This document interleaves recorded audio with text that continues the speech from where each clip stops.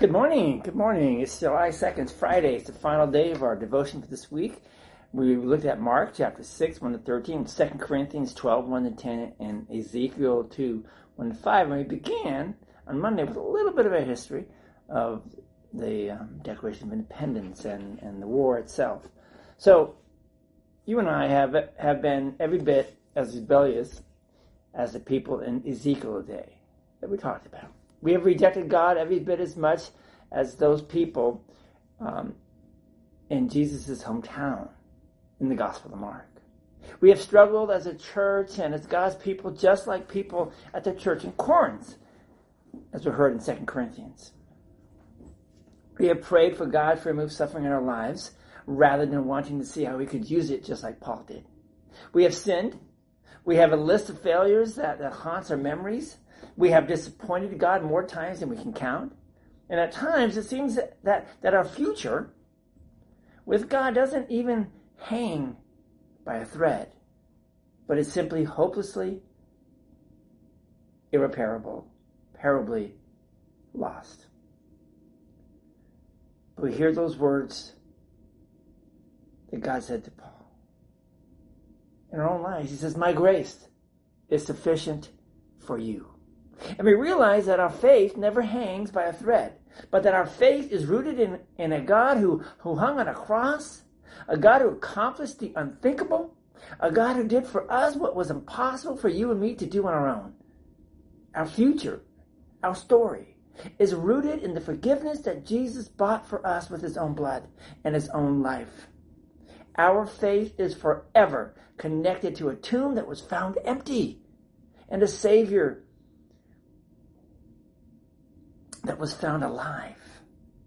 There are not threads when it comes to God's relationship with you. There is only the solid rock of grace and the unmovable mountain of forgiveness and the living ocean of mercy. And all of these are given freely to you. We have been given the gift of faith. It has been passed down to us by God's grace. It rests in our hands. We have also inherited the struggle, the task of living out our faith and proclaiming our faith in the midst of a rebellious people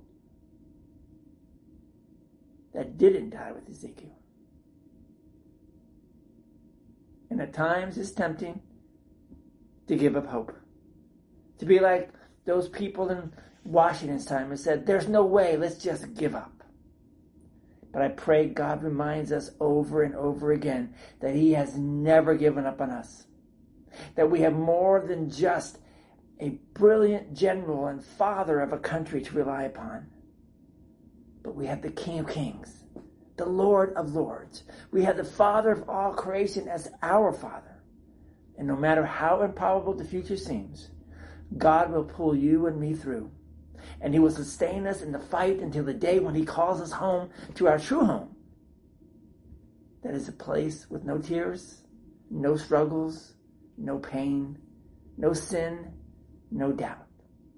But until then, the refrain shall echo in our ears no matter the odds. My grace is sufficient for you. Let us pray. Oh, Lord God, thank you. Thank you for giving me the knowledge and the wisdom to know that your grace is sufficient for me. Help me now. Encourage me now. Push me now to go bless someone with those words.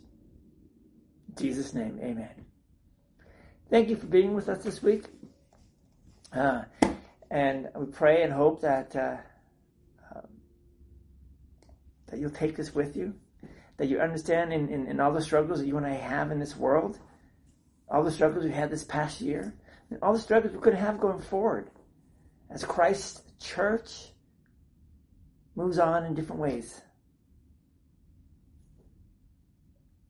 And Jesus says, "My grace is sufficient for you." Go bless someone with that. We hope to see you this Sunday. Come join us in-house at our church at 9 o'clock, or join us online. You can go to our webpage, readingtlc.org, and click on the worship there on the front page. You can go to our Facebook page or even a YouTube page and just pull it up. But hope to see you there in one of those avenues. Go in peace, serve the Lord. We'll see you later. God bless.